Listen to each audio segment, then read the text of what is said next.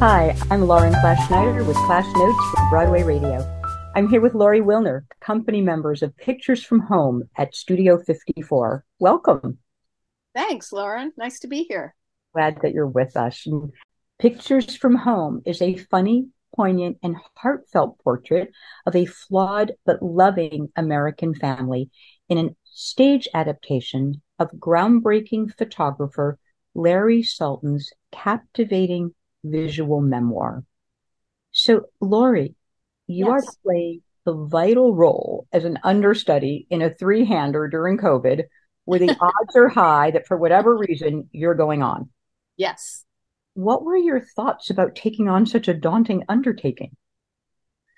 Well, it helped that I've worked with Bart Shear a couple of times before, so I feel like we have a shorthand. And I've also understudied Zoe Wanamaker once before in Awake and Sing at the Belasco many years ago.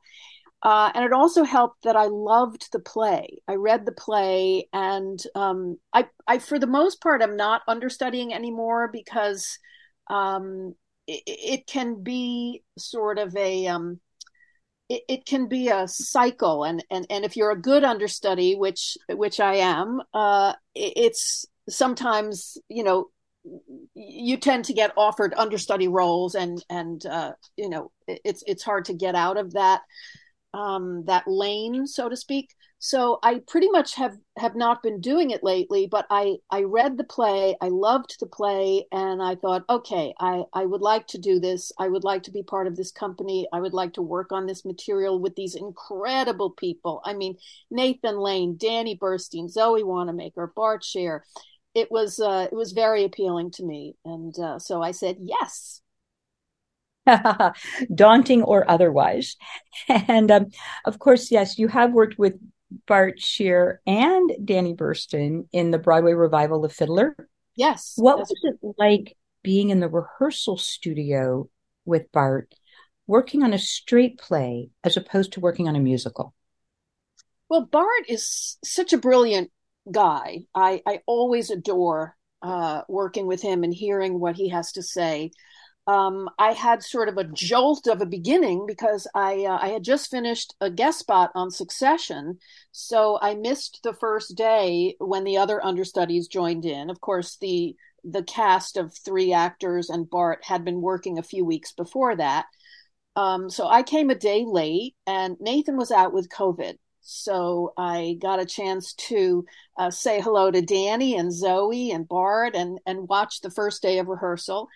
And then the second day of rehearsal, the COVID manager came running into the room and said, "Ladies and gentlemen, we need to take a 5-minute break." And then he escorted Zoe and Danny out of the room because they now were testing positive for COVID. So as of day two, all the understudies were up and working with Bart on the play, which is a kind of an amazing gift for an understudy because we really got to walk the play, understand the play, work on the play in a way that you usually don't as an understudy. And Zoe was out 10 or 11 days, actually.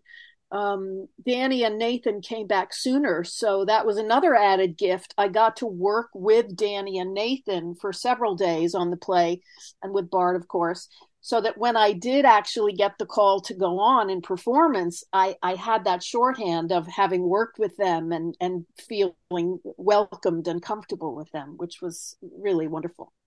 It's extraordinary. The play's written by Shar White. Was he in Yes, the room much, and how did that affect the process?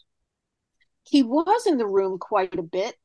Um, just a lovely man and very amazingly zen about changing his work and adding or subtracting or cutting or enhancing or if something would come up in the room and there was a question about something, he was very amenable to making changes, which is not always so easy for a writer. And so yeah, that was a great gift to have in the room, and to he's done just a mountain of research, obviously, on these people and this project. So it was a great resource to have him in the room. Mm, mm-hmm, mm-hmm. As the play was changing and the words were changing and the relationships maybe with the characters were changing, as an understudy, how do you manage and process those constant changes? Um, well, one of the sort of um, main traits you need to have as an understudy is the ability to sort of take your ego out of everything. Um, and so, I just had to roll with the changes as they occurred, even if I really, I loved that speech about the so and so. Oh, I'm gonna miss that. But you just have to go with it and and just be quick about it. I have this sort of habit that I've come to now when I'm covering a role, which is that I do all the scenes on my phone. I make a sound file and I do them two ways. One, I read everybody's lines, and then the second time over, I read everybody's lines but my own, so that I can practice in real time saying the lines with myself. And so I just, walk around New York or on the subway, whatever, listening to my sound files that I've made. And so I always made it a just an absolute must to be up to date on all the changes so that they would be muscle memory. These are complexities that are so hard to comprehend that, of course, it makes sense, but really your insight is remarkable. Um, as has been common throughout the whole pandemic, whether it was COVID related or not, Zoe needed you to go on for her very early in performances. Will you describe that? Yes, well, they had just opened. It was just a couple of days after opening, and usually what happens, and it happened in our case, is that the company is really focused on getting the show up and ready for critics. So the understudies are just sort of left to their own devices. And we had only had one understudy rehearsal to that point, and we had only made it halfway through the play. So, we had barely touched on it. Luckily, my other understudies and I made it a point to meet every few days and just unofficially have a rehearsal, like a line through, just so that we were solid, so that no matter what happened, we were ready. And we had been consistently doing that from day one. And so when I got the call to go on, the stage manager knew that I had never even walked the path of the play for the second half and said, listen, if you want to get to the theater early, you're welcome to do that. And I did. And I met with Danny and Nathan. I said, hey, I'm your wife tonight, Nathan. He said, what? I said, yes, Zoe's not well today. So he was just wonderful. And he popped right up from his dressing room table and he said, oh, you're going to be terrific. Anything you need to run through, just let me know. And Danny was also equally welcoming and supportive. And, it was slightly terrifying, I have to say. Um, and, uh, and then, of course, the whole machinery of a Broadway show is so it's just pros in every field, dressers and wig masters and prop masters and stage managers. And so everyone, made sure to support me in any way that they could.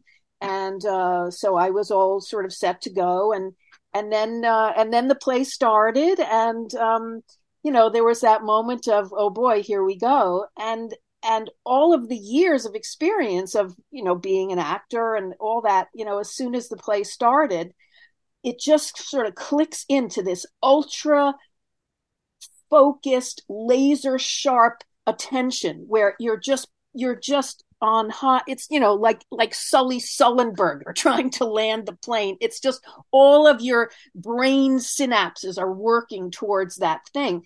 And it was just fantastic. I mean, the play started, and I was just on fire. And the play went really, really well. And I would say there was one moment where I let myself sort of, in a scene where I was not in the forefront, I let myself just sort of take a wide angle lens, if you will, and I just sort of observed where I was and what was happening and how well it was going. And I thought, wow, this is pretty cool. And it was Valentine's Day. So it was a very memorable Valentine's Day. And then, of course, I let myself, come right back into the razor sharp focus of being, paying attention. And that was it. And the play is in one act. There's no intermission. So it was just like a pressure cooker, an hour and 45 minutes, and the play was over, and it was an extraordinary reception, and it could not have gone better. And I came off stage and I burst into tears, and Nathan Lane said, "Why are you crying? You were fantastic." And I said, "Oh, thank you. I was holding so much tension for the last 3 hours. I just had to let it out." My gosh, I can't even comprehend that. Lori, in your career, you are known for musicals and straight plays. Yes. So when you're not in the midst of being sure that the play goes on, if Zoe is out, how do you keep up the maintaining of your instrument as a singer and an actor? Well, yeah, that's a great question. I'm always doing something musical. I have a jazz trio that I sing with, and we do gigs here and there. I also, I play piano, and so I'm always sort of keeping my muscles lubricated, if you will. There's always something going on musically. Um, and Mm-hmm. I love the fact that I can kind of be in both worlds. I would say about half of my credits are straight and half of them are musical, and it's a really it's a lovely thing to be able to do both. I just did this 29-hour reading of a new musical based on the Alfred Hitchcock Presents, which is so fabulous. I cannot wait till it has a real life somewhere in New York. So yeah, there's always some sort of project that I'm working on that is keeping me in good form. Mm-hmm. Great. To conclude, the New York Times describes you as a consummate actress to the least grimace or shadow of a smile. So I wanted to close with that and say thank you to you, Lori. Oh, thank you. It's been a pleasure to talk to you, Lauren. I'm Lauren Clash Schneider with Lori Wilner, company member of Pictures from Home at Studio 54. Thank you.